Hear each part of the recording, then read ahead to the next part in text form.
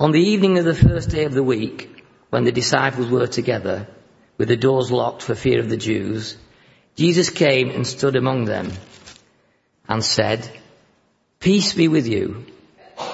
After he had said this, he showed them his hands and side. The disciples were overjoyed when they saw the Lord. Again Jesus said, "Peace be with you. As the Father has sent me, I am sending you." And with that he breathed on them and said, "Receive the Holy Spirit. If you forgive anyone his sins, they are forgiven. If you do not forgive them, they are not forgiven." Now Thomas, called Didymus, one of the 12, was not with the disciples when Jesus came. So the other disciples told him, "We have seen the Lord." But he said to them, "Unless I see the nail marks in his hands, and put my finger where his nails were, and put my hand into his side, I will not believe it."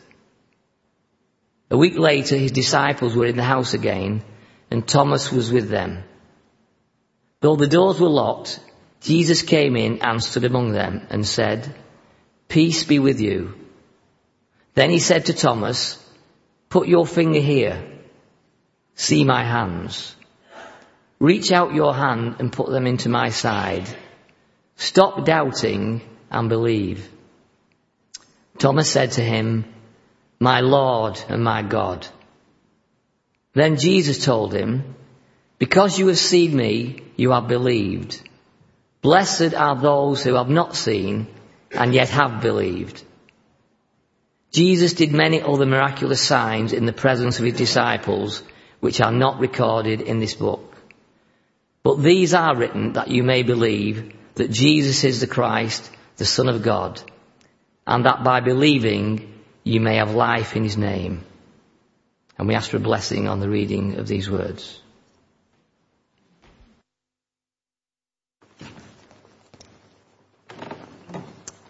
Thank you, Peter. Let's pray together.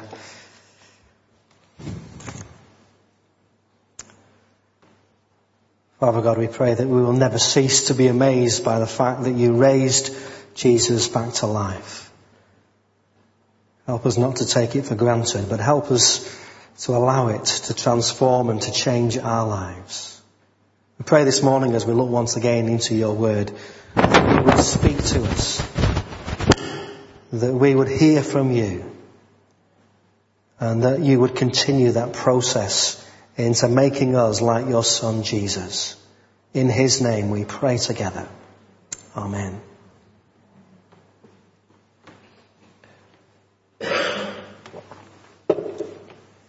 Over these last few Sunday mornings we've been looking at the resurrection appearances of Jesus. And we're continuing to do that this morning. I came across this story that I thought you'd like, of a lady who one Saturday afternoon was doing a baking when there was a knock at the door. She went to find a man dressed in shabby clothes looking for some odd jobs. He asked her if there's anything that he could do. She said, "Can you paint?" He said, "Yes, I'm quite a good painter." Well, she said, "There's 2 gallons of green paint and there's a brush and there's a porch out in the back that needs painting. Please do a good job and I'll pay you what it's worth." He said, "That's great, it'll be done quickly." She went back to her baking and didn't think anything more of it. Until there was a knock at the door. She went and it was obviously the man who'd been painting and got it all over his clothes. And she asked him, did he finish the job? He said, "Yes." She said, "Did you do a good job?" He said, "Yes. But lady, there's one thing I think I should point out to you. That's not a Porsche back there, it's a Mercedes." You see, the problem was the lady wasn't there when the man was doing the painting.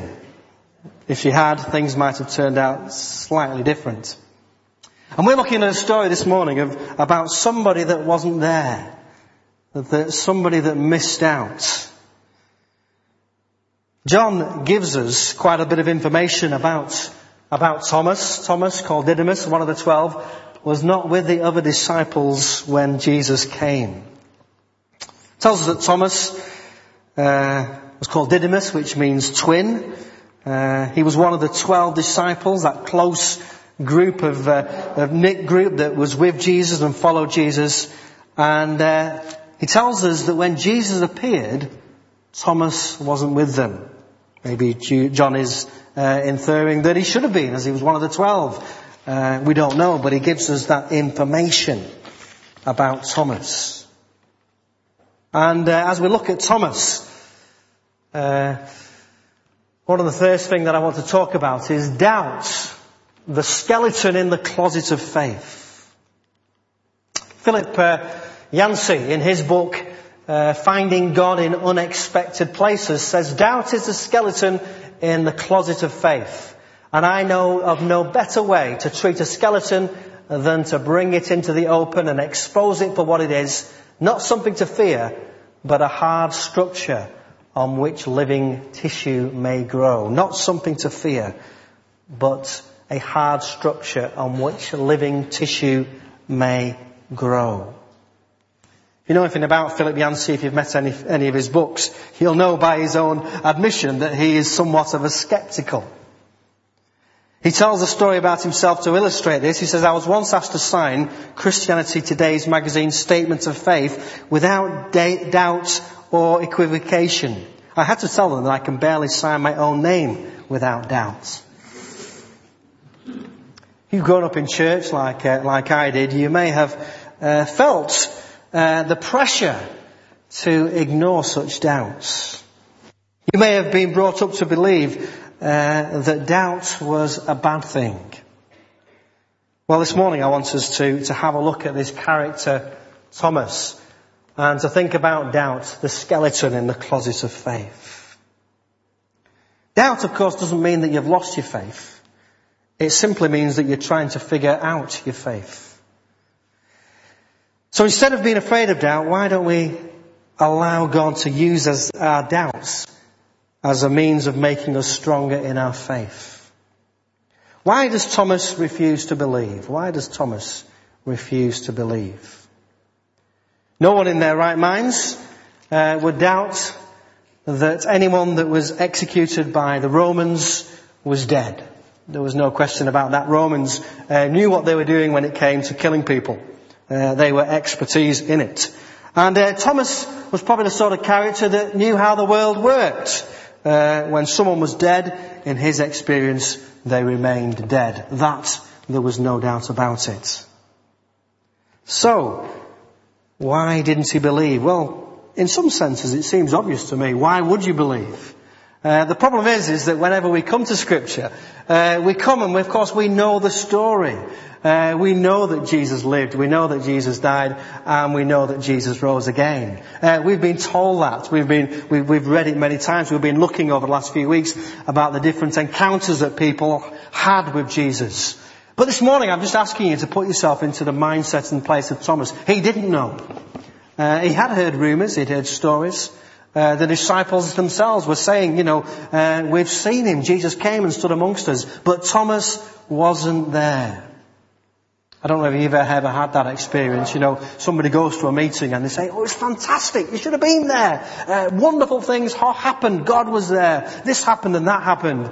And maybe you, like Thomas, feel a little bit sceptical because you weren't there. You didn't see these things. You're just hearing somebody else's interpretation of the events. And maybe you too have at times doubted what you've heard.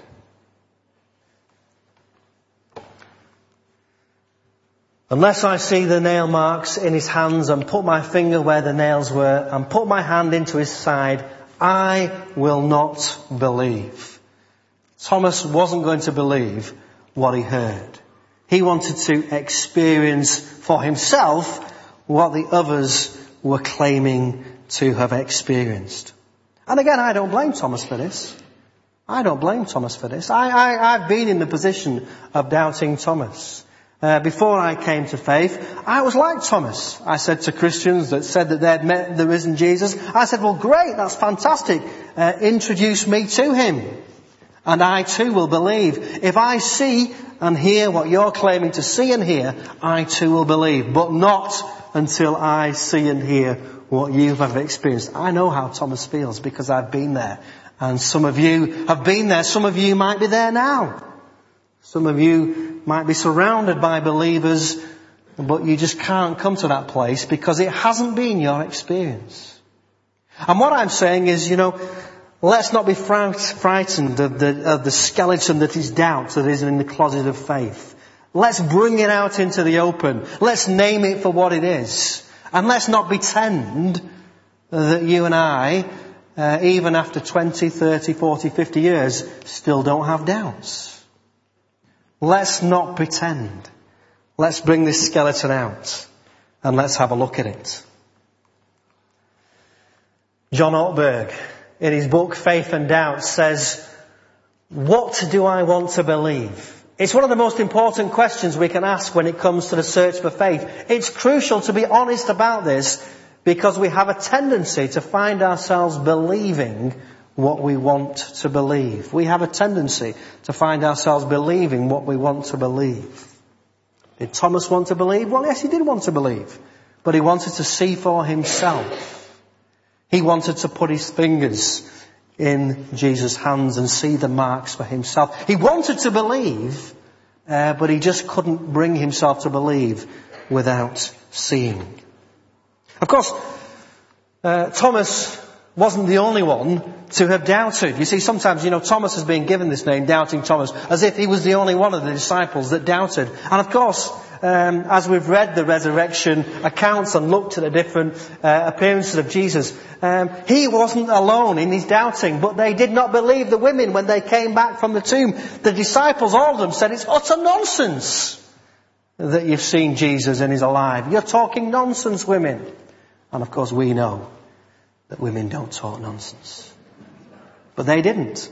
They didn't believe. And again, who can blame them? Why would you believe it? Why would you believe it? Nobody had ever come back from the dead before. Well, except Lazarus. But besides him, in their experience, no one had ever come back from the dead.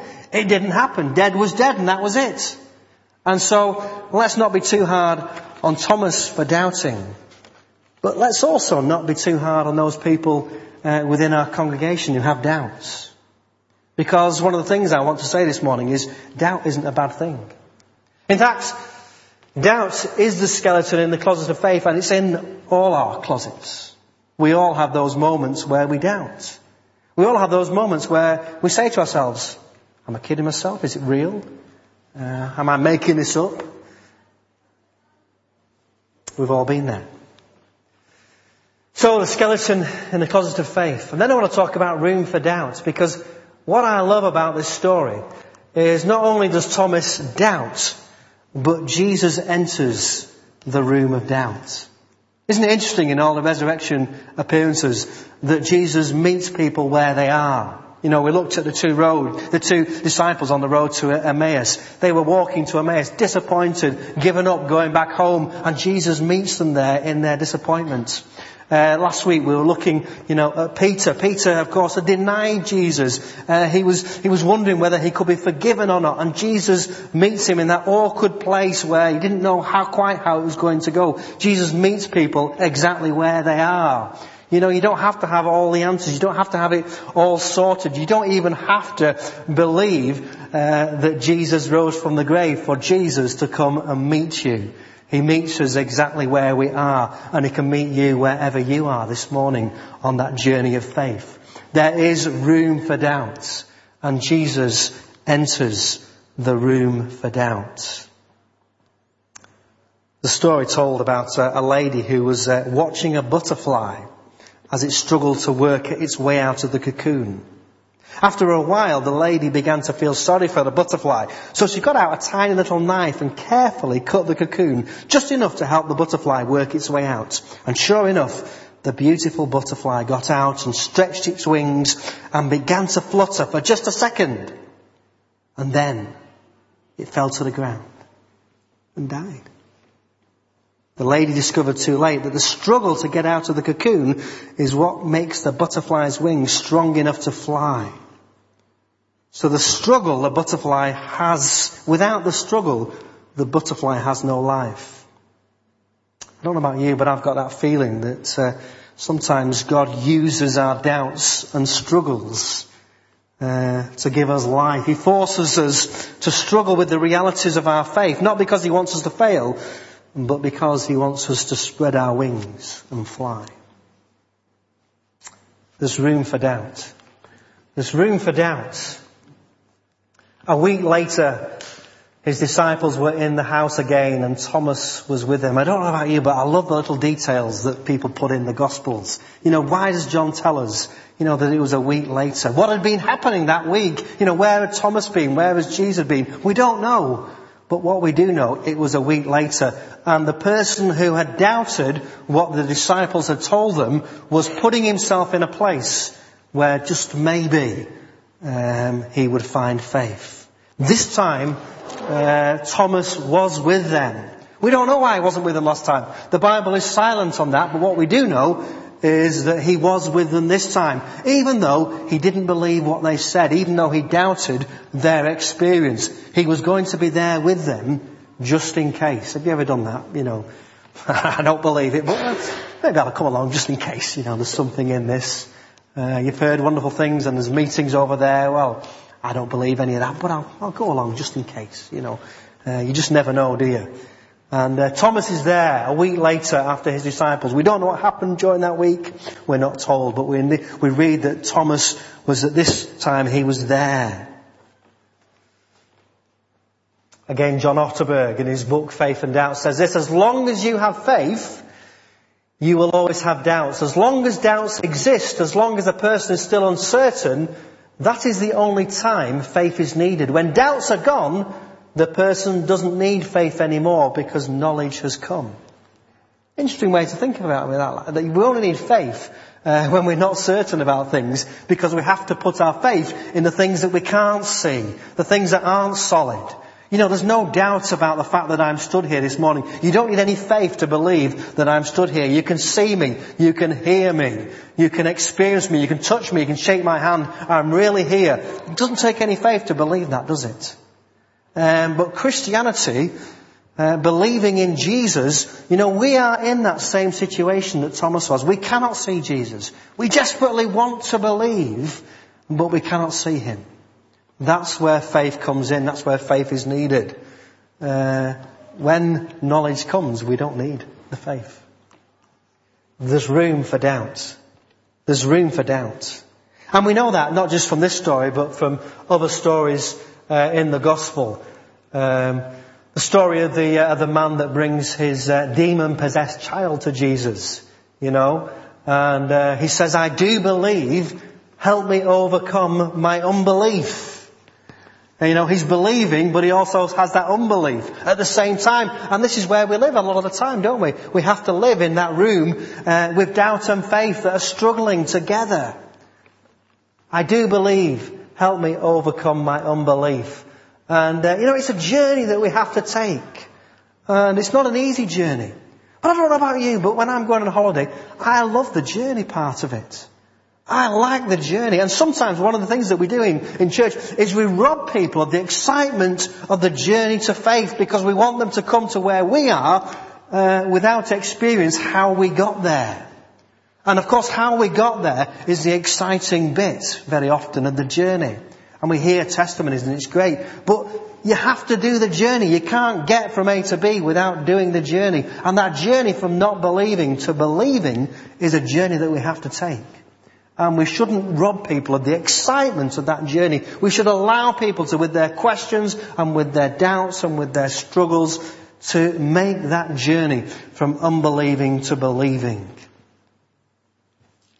Help me overcome my disbelief. I believe. Help me overcome my disbelief. So, room for doubt. There is room for doubt. And Jesus meets Thomas in that room where he doubts. But of course, he doesn't want Thomas to stay in that situation of doubting. He wants to help Thomas with his beliefs. And he meets Thomas and he says to Thomas, he doesn't come to Thomas and say, I'm really disappointed in you, Thomas. I thought I could rely on you and you didn't believe. The others told you. He doesn't say that, does he? He doesn't tell Thomas off. He actually, in his grace, comes to Thomas and says, put your fingers here. That's what Thomas wanted. And Jesus meets him and he gives him exactly what he wants. Reach out your hand and put it into my side. Isn't Jesus great? Not only does he meet us where we are, he kind of goes with us in our lack of faith and believing and uncertainty. That doesn't worry Jesus as much as it worries some people in churches. Jesus can live and Jesus can cope with the fact of who we are. He understands that we have disappointments. He understands that we have doubts. And he meets us in that place. And that's where he can meet you this morning. Put your finger here, see my hands, reach out to your hand and put it into my side. Room for doubt. Do you allow room for doubt in your faith, or have you got it all sussed? Have you got all the answers? You know, one of the most frustrating Bible studies you can be in, or group meetings you can be in, is in a meeting where somebody's got all the answers and someone asks the question and somebody comes straight in with the answer and that's it, there's nothing to discuss. I don't know about you, but that sounds boring to me. Some of the best house groups I've been in is actually with unbelievers who ask really good questions about the faith and challenge what we do believe and make us think about what we believe. Sometimes what happens when we become Christians is we stop thinking. You know, we accept Jesus into our life and we stop thinking and we stop exploring and we miss out, because when you come to that position of believing, that's only the start of the journey. There's so much more to learn. As those of us who were here last Sunday night for Cafe Church and exploring heaven and hell, found out there's so many things we don't know as well as the things that we do know. And it's great to explore some of these things. Not that we have all the answers, but we learn to live in this room where there is doubt. Of course, though, Jesus says to him, stop doubting and believe. Well, there's a sense in which Thomas has no choice now, does he? Because Jesus is stood there. And when Jesus is stood there, it would be silly then for Thomas to say, I'm still not believing it. I'm still not having any of it. It's probably that cabbage I had last night repeating itself, and I'm just hallucinating. It would be silly not to believe with Jesus stood there. But the fact that Jesus meets him where he is and helps him with his doubts and his not being able to believe is an encouragement to us. And then Jesus gives him the commandment to stop doubting and to believe. And I like the way that John Otterberg puts this in his book Faith and Doubt. He says, disciples are not people who never doubt. They doubt and worship. They doubt and serve. They doubt and help each other with their doubts. They doubt and practice faithfulness. They doubt and wait for their doubts to be turned to knowing. And that's how we live. That's how we engage with Jesus. That's the place that most of us find ourselves in quite often. We can worship with our doubts. We can serve God with our doubts. We don't have to have all the answers before we can say, yes, I'm going to follow Jesus Christ. Disciples are not people who never doubt. There's room for doubt. And it's amazing, isn't it, to think that these disciples who followed Jesus, who experienced the miracles, they were there when Jesus raised Lazarus from the grave. They were there when he gave sight to the blind. They saw all these wonderful things that most of us have never seen. And yet they struggled to believe. I myself find that an encouragement. I find that something that I can work with. That gives me hope in my struggles and my doubtings. Room for doubt. And then, of course, Thomas, the great thing is we see Thomas making that journey from doubt and unbelieving to believing and to worshipping God. And his response is to say, my Lord and my God. My Lord and my God is Thomas's response. He worships Jesus. And this is significant, folks. This is really significant. My Lord and my God. Because Thomas is the first person to actually identify Jesus in the Gospels as God. This is a deep theological statement that Thomas is making. A moment ago, he didn't even believe in Jesus, and now he's making one of the most deep theological statements that has been made about Jesus, the Son of God. In an instant. In a few seconds.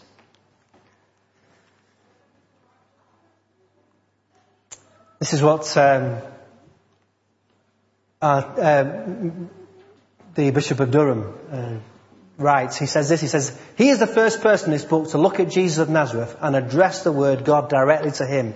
Yet this is what John has been working round to from the beginning, right at the beginning of the book of John in his Gospel, when he makes those wonderful statements. He says, in the beginning was the Word, and the Word was with God, and the Word was God. That's the opening statement in the Gospel of John. John announces this deep theological statement that Jesus was God.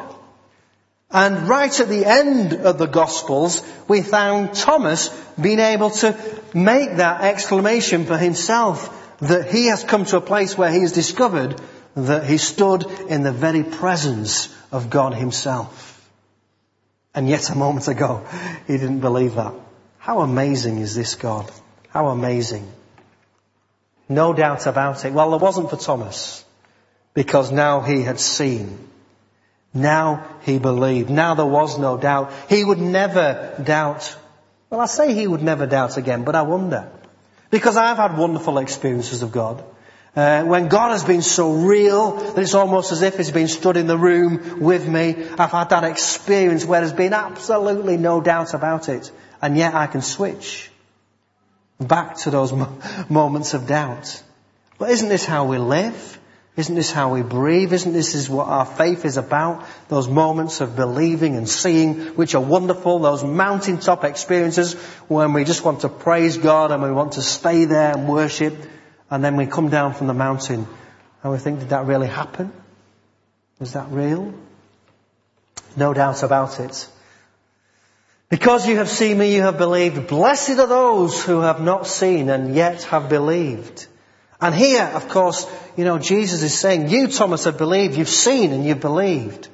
But what a blessing for those people that can find faith without having your experience. And that's where you and I stand. We put a faith in a God and a Jesus that we can't see.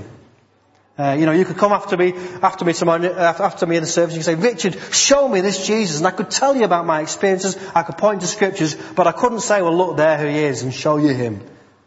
And that's why faith is needed. And Jesus says to people like us, how blessed are those who have not seen and yet have believed. How blessed. In other words, there's a blessing that comes when we come to that moment of belief. A blessing that comes, no doubt about it. And then, of course, John says these things are written that you may believe. John is writing his gospel in the hope that people will come to believe in Jesus Christ, and that in believing that you may have life in his name. This is the gospel that we preach. This is the gospel that we proclaim. It's the gospel that John wrote so that we could come to that place of belief. So let's continue that journey. Let's not get too worried when we have moments of doubt. Let's help people as they struggle to work out their faith. And let's encourage people so that we can be those blessed people who believe without seeing. Let's pray together. Father God, we thank you.